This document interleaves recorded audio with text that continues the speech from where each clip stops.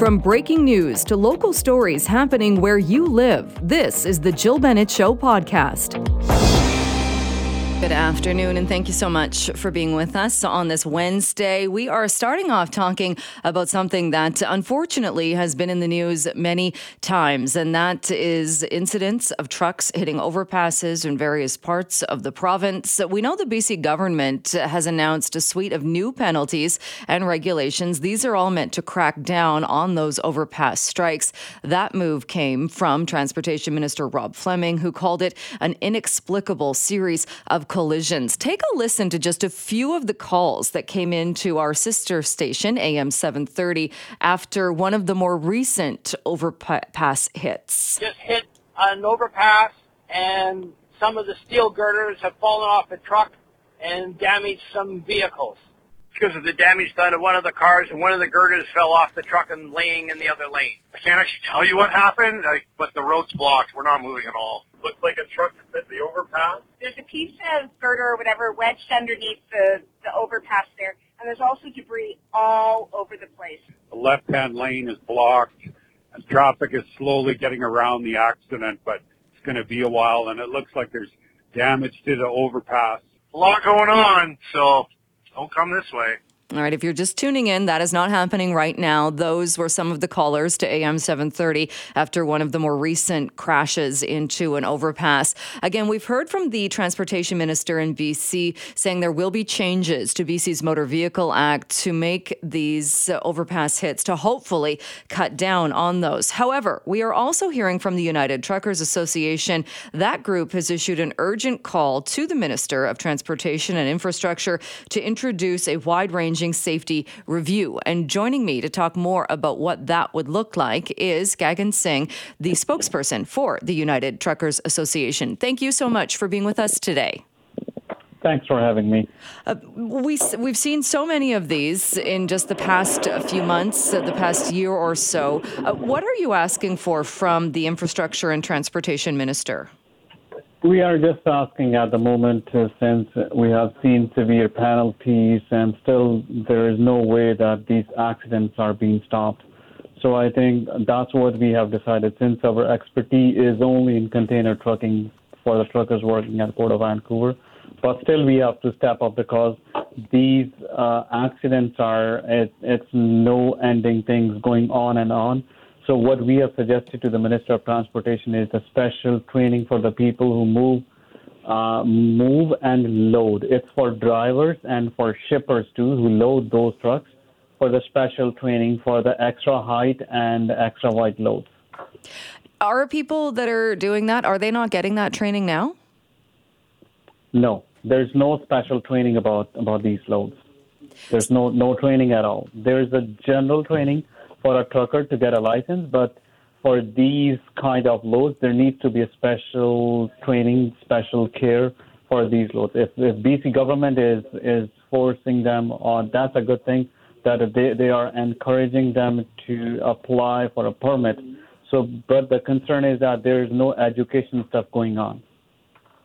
But when you're a trucker, you're driving a truck, do you not know the height of your load? And when you go through an overpass and when you approach an overpass, there are clear signs on those overpasses that say what the height clearance is. So is that not something that I get your call for more training, but is that not some basic information that all truckers, no matter what truck you're driving, that you should know? That's not a sufficient thing. Like, they need to have get this information from the shipper that what exactly it is. But the concern is that if in case shipper is not able to provide some sort of height or some sort of other information, then what steps does they need to take it? And the same lieu, if the trucker is not willing to accept it, so that, let's take an example of Chohan Trucking. So does the shipper have got signed from the driver that he knows everything about the height of the load? No, there's not at all. And the blaming game is only towards the truckers. So which is not a truckers are responsible for those accidents, but you can't blame the trucker only for those accidents. And another thing to review is that does these kind of accidents happen in the United States, in Washington, just a few miles away from us? Does these kinds of accidents happen in Alberta? No, not at all. Which means that if we see the ground clearance, it's 4.15 meter clearance in British Columbia, in majority of that. If you compare this ground clearance of the bridge's height all the way with Alberta, all the way with Washington, which is 12 inches lower than them. So that's why we are not saying to replace the infrastructure. We are saying the special training so that all of the parties may know, so that all British Columbians may not feel like some kind of endangered thing whenever they want to travel it.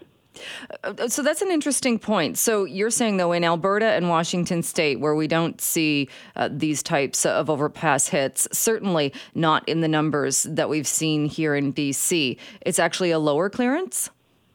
Yeah, it's due to that. So what's different in Alberta or Washington State that the drivers aren't hitting the overpasses? They have higher clearance over there than in BC. That's why. So just a simple scenario or simple mathematics. So why these accidents are happening only in Lower Mainland? Right. So why are they? Because the ground clearance is lower than other provinces or other parts of the country. So do you think if that was changed, if the clearance was changed in BC and it was made the same as what we're seeing in other provinces and states, would that fix the problem? Yes, for sure. But still, the training needs to be mandatory because it's a kind of special training. In the layman's language, like a general physician is not able to do the heart surgery. Right. In order to do the heart surgery, you need to have a heart surgeon. So how a general doctor can do the heart surgery? It's not possible. Are there drivers then, and I think this is where things, and for people that don't know the ins and outs of the trucking industry and what goes into that, but I think it would come as a surprise to a lot of people to think that there are truck drivers out there, and I get what you're saying, that it's also the company, it's not only the drivers, but that there are drivers out there for whatever reason that are driving around with these giant trucks and they don't know the height of their load? Yes, it is. It's a very common practice. And even though by height by itself, in our release, we clearly mentioned that if you travel across the south in the United States, they have written the height of the bridge in feet, not in meters. So there's also a problem. And I think BC government needs to put on a science in the feet measurement too, as soon as possible. Because if you ask anyone, what's your height? They say 5 feet, X inches, 6 feet, X inches. Do they say in meters? Not at all, as much. Well, it's an interesting point, too, because even for people, if you have an SUV or you have a bigger vehicle with a roof rack or something like that, if you're going into parking lots in Metro Vancouver, it's not, it might be both, I'm not sure, but I always look at the feet. It's certainly always listed, whether it's 6'4", 6'7", 6'8", so whatever it is, it's in feet. So do you think that would make a difference if that was also on overpasses? It'll make a huge impact on it. Should there not be some requirement, though, that if you're driving a truck, you know what your height is? Because if you don't know the height of your load, then even seeing the signs on overpasses, it's still a crapshoot whether you're going to get through or not. You're right. And I think one good thing by BC government is that on the Drive BC website, they mention everything. Once you mention your destination, your place, you are leaving, your height of the load, they give the clear route and everything. But still, the concern is that at the end of the day, the problem is about the training stuff. So why these accidents were not happening in the past? The concern is that those people were fully trained, and now at this moment, there is a big lack of training. That's why if you see, does it change in the BC roads within last few years? No. It's the same roads. So then if whatever the change is coming, it's all about the drivers, the lack of training. So why did the training stop? There's no training at all. But you just said, but like you said, there used to be people, why we didn't see this happening in the past was because there was more training and now there's not. People in the past, companies trained them. And also they learned from they learn slowly by each other. This is the problem, because there's no, like in previous times, people were more informative than nowadays in the trucking industry. With this call to the minister, BC's Minister of Transportation and Infrastructure, to introduce this safety review, who should pay for the training, do you think? Or if there is a safety review done and there are some gaps, which I think we can all agree that there must be some gaps, or we wouldn't be seeing this happening over 30 times in the past 2 years. Who should pay for that? The companies? No, it should be the driver. I can give you the example. I used to drive in the container trucking industry, and that's a perfect example for your listeners too. When we were supposed to pick up a dangerous good from the port, we have to get a certification from a company who provides the knowledge how to transport the dangerous goods. And that is good to go for 2 to 3 years. And that's only a one-time training in every 3 years. And that is still better than to pay the higher penalties, and that's better to get the life saved for the person by himself and for the other fellow people on the road. So what happened with the certification then? Is that still something that's required? Yes, that's still required for the people who are moving dangerous goods like chemicals and other stuff. So I'm saying that there need to be some sort of same kind of training for the people who are moving extra wide or extra height loads. That's what we are requesting to the province. Right. But again, going back, and I don't mean to oversimplify this, but would it not make a huge difference? And whether it's the truck driver or the shipping company or whoever else is involved, you shouldn't be driving a truck of that size, or any vehicle really, if you don't know how tall, how big your load is. And if you don't know how tall it is, what business do you have being on the roads, not knowing if you're going to hit an overpass or not?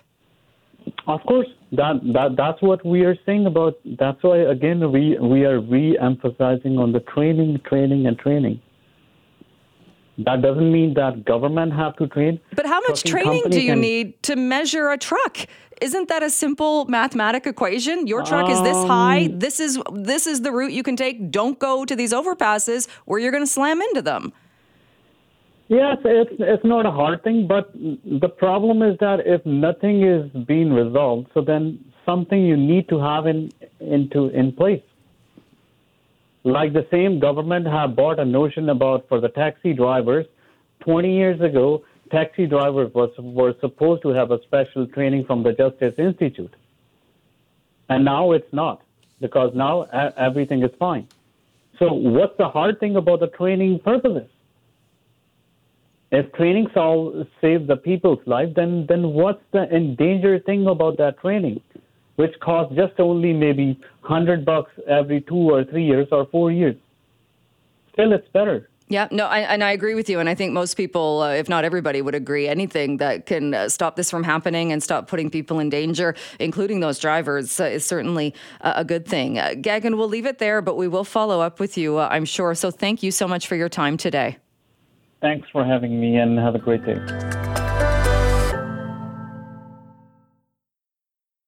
It is 12:34 on a Wednesday. That means it's time to check in with Claire Newell, the founder and president of Travel Best Bets. Claire, good afternoon.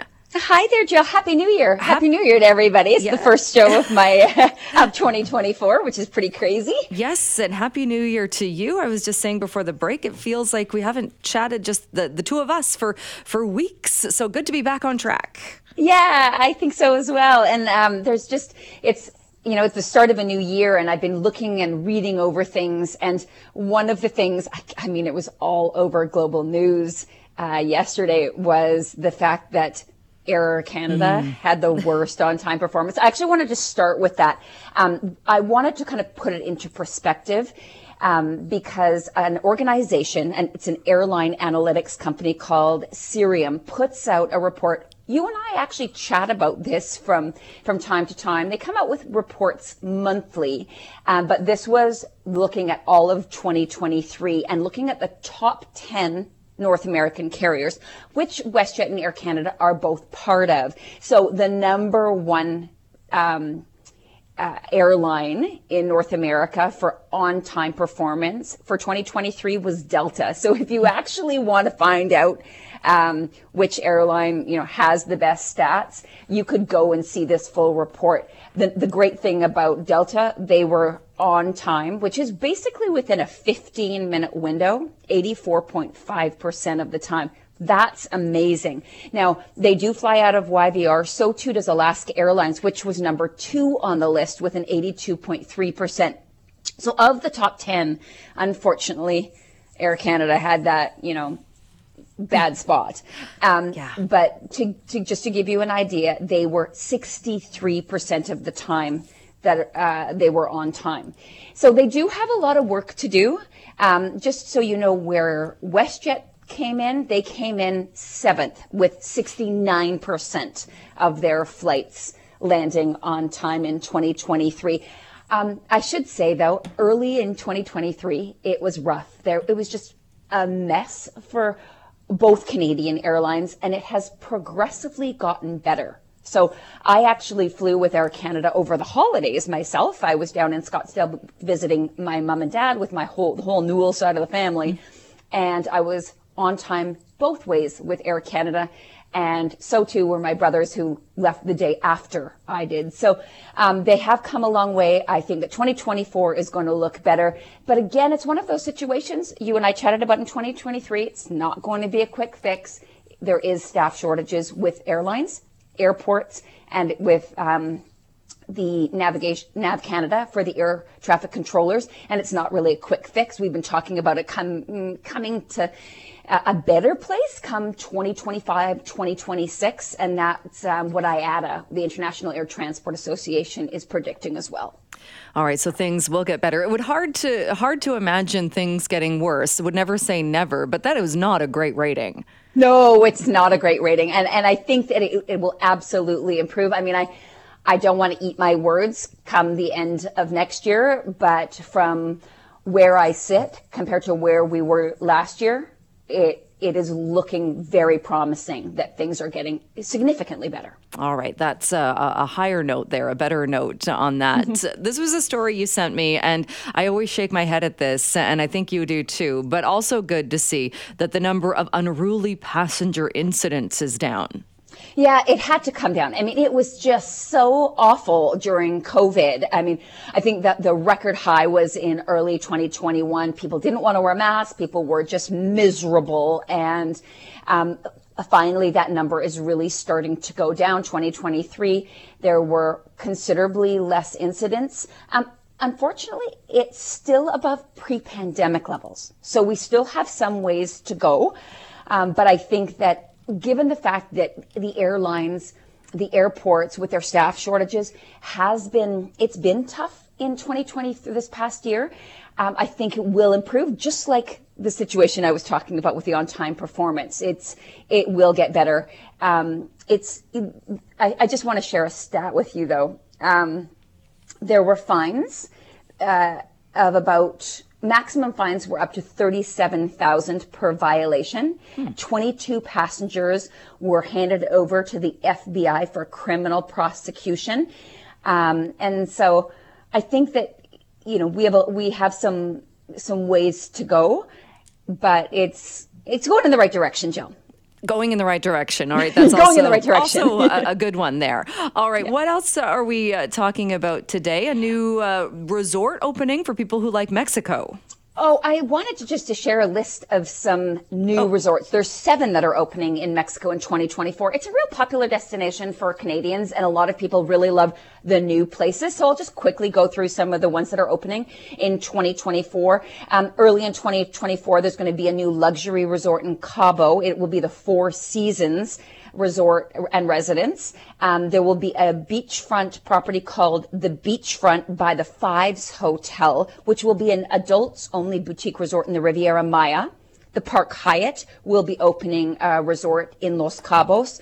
Gran Velas Boutique Los Cabos also. So Cabo is getting quite a few resorts. This resort will be quite small. It's an adults-only and 79 suites at that Gran Velas. I love those properties. They're very expensive, but very beautiful.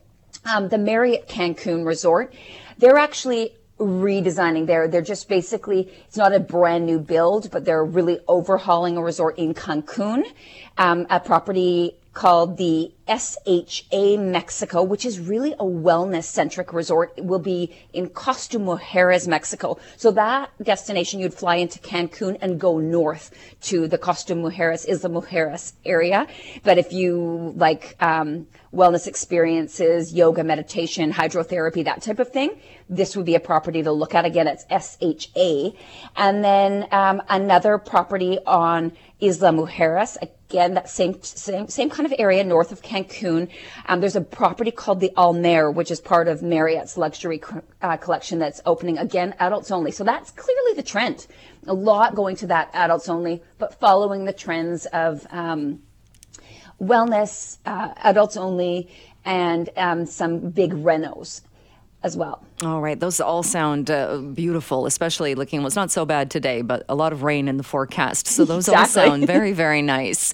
Some new routes as well if people want to travel a little bit further. And this is a Vancouver-Tokyo route. Yeah, this one was just announced. So this is a low-cost carrier that is out of Japan. And it's actually a wholly owned subsidiary of Japan Airlines. Obviously, we had that terrible news yesterday about the Japan Airlines flight that was hit on the runway by the smaller aircraft. It was, I should just say as a side note, it was just remarkable that, over 350 people got off that A350 Airbus within 90 seconds. That just is a testament to how the staff are trained and how orderly the people were on board that craft. So this is a new route between Vancouver and Tokyo by Zip Air, that subsidiary of Japan Airlines, and it's going to start on March 13th. So this will be new to have a huge long-haul flight operated by a low-cost carrier business model. So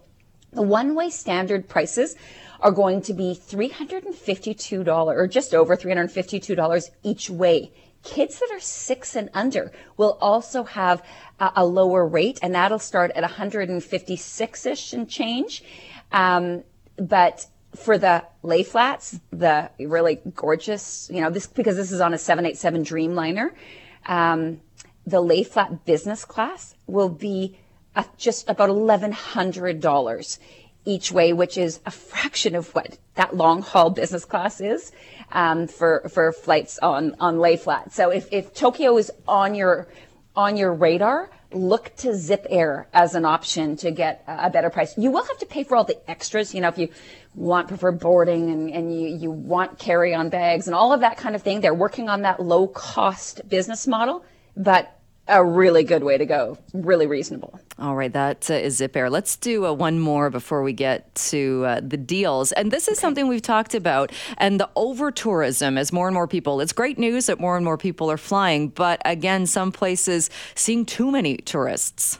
Yeah, well, this announcement is in Venice, and we've had a lot of announcement that there will be fees starting this coming year of 2024 where you'll have to pay if you're not staying overnight or you're not going in for dinner or theater or paying to do something in that city. So it will really target cruise ship visitors.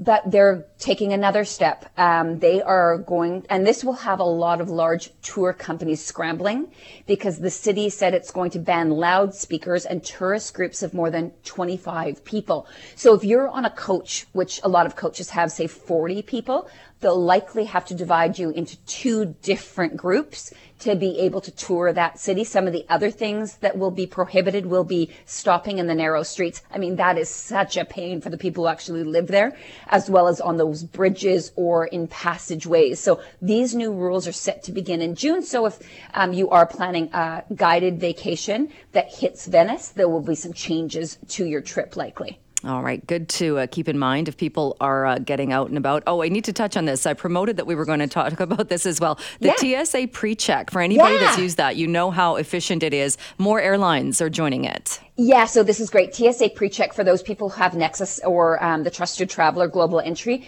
If you use your Nexus card to actually check in, you may get a TSA PreCheck on your boarding pass if the airline has that option. You have to use your Nexus, not your passport when you're at the check-in process online.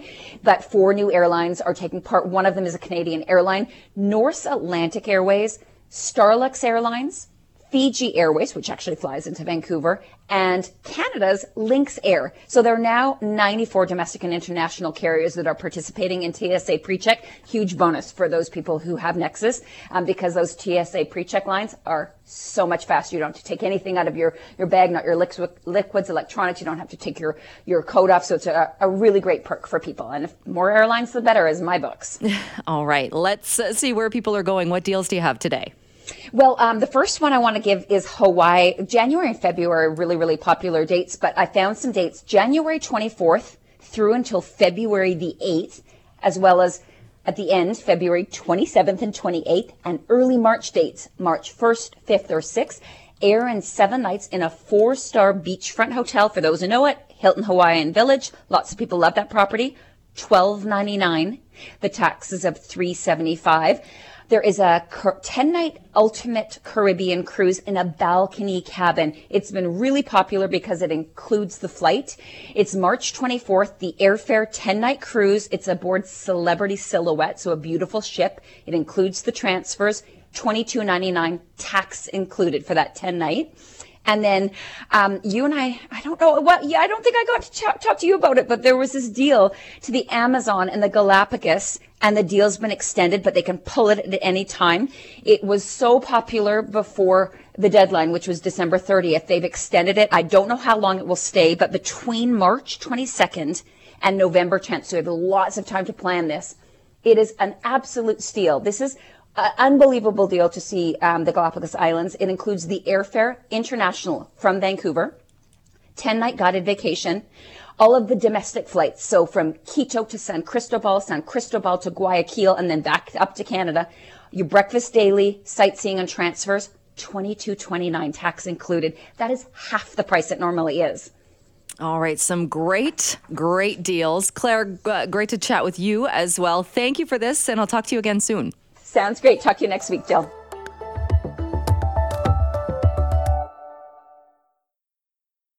Thanks for being with us on this Thursday. Well, this is a court ruling that is getting a lot of attention. And if we go back, this was legislation that was brought in by the province. It was called the Restricting Public Consumption of Illegal Substances Act. It was passed by the legislature in November. And this was a law that allowed fines and imprisonment for refusal to comply with police orders not to consume drugs in places including parks, beaches, sports fields, near business entrances, and bus stops. But the court ruling it's a court decision that now places a temporary injunction on that law. Chief Justice Christopher Hinkson ruling in favor of an application by the Harm Reduction Nurses Association and imposed the temporary injunction until March 31st, pending a constitutional challenge of the law, saying that irreparable harm will be caused if that law comes into force. Well, a top BC law enforcement official says that court decision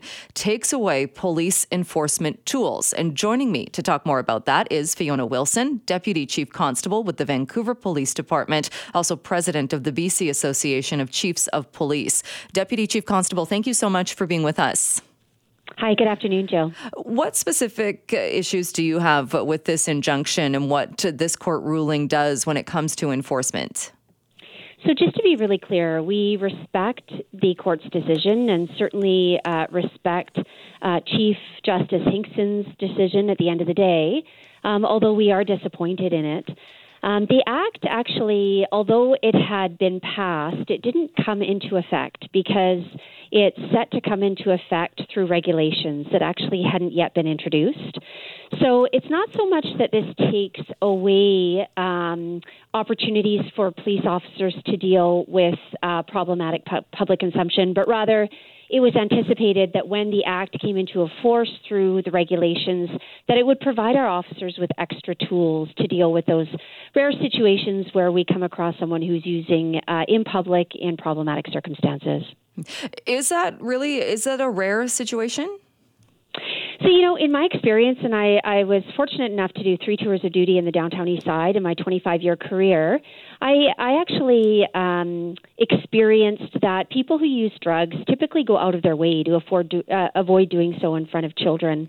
And so I would say that, it may not be rare for someone to use in a park, but I would say that it's relatively rare to find someone who's using openly in front of in a park, for example, where kids are.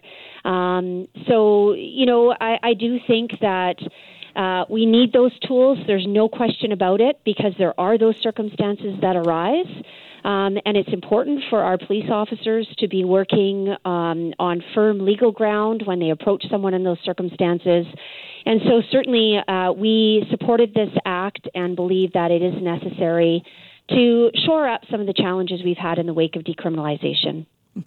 Because I think, and even people listening will, if you've spent time in and around Metro Vancouver in many areas, it doesn't seem all that rare to see people using, say, at bus stops or in parks, like you said, hopefully not in the thick of a playground or where children are playing, but that has come to light as well, and whether it's discarded needles or other issues that people come in contact with. But if it's not happening all that often, then doesn't that kind of question the judge ruling, in that saying that if this comes into place, there would be irreparable harm caused? So although it may not happen overly frequently, when it does happen, it's a significant concern to us as police officers across the province, but obviously as well to members of our community. And that's why the BCACP has strongly advocated initially for Health Canada to add exceptions to their exemption, which certainly they did in mid-September of 2023, and then to go on to advocate to the province to add additional places that were exceptions where people would not be able to use because of the likelihood that children could be present. And those places include, beaches, sports field, parks, outdoor rec areas, bus stops, for example. And so, it's really concerning to us in those circumstances where someone is using illicit drugs. And as long as they're under the 2.5 gram threshold, in the absence of any other criminality, right now in those locations, if someone is using, there's really nothing the police can do. Right. Sorry, I was just going to ask you that. What happens, or what is the protocol then if a police officer comes across somebody maybe in one of those areas, and perhaps one of the more problematic ones, say a park, a playground, somewhere like that? So what is the protocol in that case?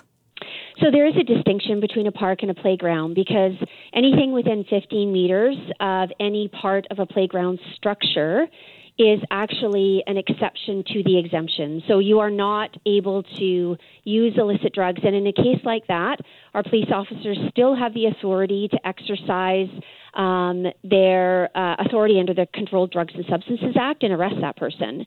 However, if they're in a park, which is not an exception to the exemption, there's nothing our police officers can do in the absence of any other criminal behavior. Whereas if somebody, say, was having a picnic or was sitting in a park that wasn't part of an alcohol pilot project, and they were drinking alcohol, would an officer be able to step in that sense?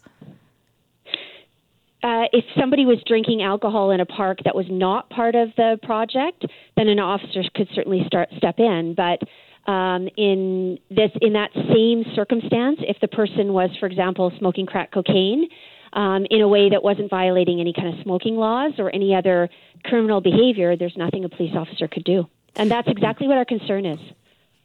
Right, because that seems strange. So when you put it that way, it does seem like something's a little bit wonky when it comes to what the law actually says, what officers can do, and what's best for people, both people who are using public spaces and people who are using opioids or using different substances. And, Jill, that's why we've advocated so strongly for these extra provisions and why we supported the Act in its current form. Because on one hand, we felt that it wasn't overly restrictive. And what I mean by that is the Act didn't give us the ability to go and arrest someone who was, for example, shooting drugs on a beach. What it gave us the authority to do was simply approach that person and ask them to leave. So no ticket, no going to jail, no criminal record, simply asking them to leave. If they refused to leave, that refusal became the offense. So I would say that the Act actually struck a really good balance between the police not wanting to criminalize people by virtue of their drug use and instead direct them towards pathways of health, but also ensuring that those other people at the beach who may be there with their kids or their family and don't feel safe with somebody who is using illicit drugs right next to them can still call the police, and we can action that and move that person along. So I feel that the Act actually struck a really good balance between those two sort of interests, our desire to keep people out of the criminal justice system simply by virtue of their drug use, but also taking care of the other members of our community who have real concerns, real legitimate concerns about people who are using in public spaces. Did that happen a lot, or do you know what an interaction like that looked like when an officer would go up to somebody and say, hey, this isn't criminal, we're not going to give you a ticket, or you're not going to face charges, but you need to take this activity and move elsewhere? Well, of course, the Act was never enforced because the Act comes into force through the regulations that didn't have a chance to be enacted. So in the past, what I can tell you, prior to decriminalization, when any sort of drug possession or public drug use was technically illegal, what would happen in a case like that is typically the police officer, using their grounds under the Controlled Drugs and Substances Act, would approach that person and say, perhaps they would say immediately, you are under arrest for possession of a controlled substance. They would talk to that person. They may proceed with a criminal charge. However, I can tell you that was exceedingly rare. In Vancouver, I believe in 2021, we had something like 5 charges with respect to simple possession. What would more likely happen is the police officer would say, listen, you can't use here because this is a public space and there's people around and it's making people uncomfortable and feel unsafe. You need to move along. And that's exactly what would happen. When decriminalization came into effect on January 31st of this year, our police officers lost the ability to do that if they didn't have reasonable grounds to believe that A, there was other criminality going on, or B, the individual was in possession of illicit drugs over that 2.5 gram threshold. Right. And do you know, were there cases where an officer would look at it or would know it was over that threshold, or that things that somebody was asked to leave or faced possible charges for being over the threshold? We certainly had people charged who have been in possession of illicit drugs over the threshold. I don't have the exact number of that. And of course, I'm, speaking for police across the province in my role as the president of the British Columbia Association of Chiefs of Police. But I would say that, certainly there were circumstances, many circumstances, where we would historically simply ask people to leave because they were using in problematic circumstances. So where does this leave everything now? Like you said, the actual act hadn't been passed, hadn't come into effect yet. There's now this court injunction that says, nope, this act cannot be imposed, that this could cause irreparable harm. Where does this leave everything? So that's a great question. My hope is that the legal minds will get together and determine what needs to be done to address the Chief Justice's concerns in his decision prior to March 31st. But the reality is that my understanding is that there is an interlocutory injunction hearing that is going to be scheduled that will likely take place after March 31st. That is a much deeper dive into the analysis of this act and could certainly spend significant time in court. In fact, we've got almost exactly 2 years left in the pilot project of this exemption, and it wouldn't surprise me if that court proceeding took at least those 2 years, which means the act would unlikely to be ever actually put into force. So, I'm hoping that the province can sit down and go back to the drawing table and come up with some solutions that will give police the tools in this province to address situations of problematic consumption in public. And do you think, is this something that should be high up on the priority list? In that you mentioned you've worked in the downtown east side, you've certainly worked in the department and seen what's been happening in and around Vancouver. I mean, the bottom line of this is we're still losing 6 up to 7 people a day through drug overdoses. We've decriminalized. There are calls for safe supply. People are still dying of this stuff every day. Is it right that we're focused on this right now, or what else do we need to do? You know, I think that there's no question that this is a small piece of a very, very large puzzle. And that puzzle includes access to treatment on demand, increased health services, education, prevention services, harm reduction services, safe supply, prescription safe supply. So there's many, many different facets of this that need to come into play in order for us to address the tragic circumstances with respect to the opioid crisis that we're facing right now and have been for many years, and it does not appear to be getting any better. However, it's also important from a policing perspective. You know, our job is public safety, and we have heard loud and clear from communities across this province that folks who want to go to the beach, who want to go to the park, who take their kids to sports fields and outdoor rec centers or rec areas, don't feel safe when they come across somebody who is using illicit drugs in those public spaces. And we as police right now, as it stands, do not have the lawful authority to address those circumstances. So for us, from a policing perspective, it's really important for us to have some of those tools so that when we do come across those situations and we have reasonable grounds to believe that an individual is using illicit drugs in one of those locations, that we can adequately address it lawfully and in a reasonable way. Deputy Chief Constable Fiona Wilson, thank you so much for your time today. Appreciate you coming on the show. It's my pleasure. Thank you for having me, Jill. Thanks for listening to the Jill Bennett Show podcast. Can't wait for the latest episode to drop? Tune in to the Jill Bennett Show live from noon till 3 on 980 CKNW. Have a question or comment? Send me an email, jill@cknw.com. Thanks again for listening.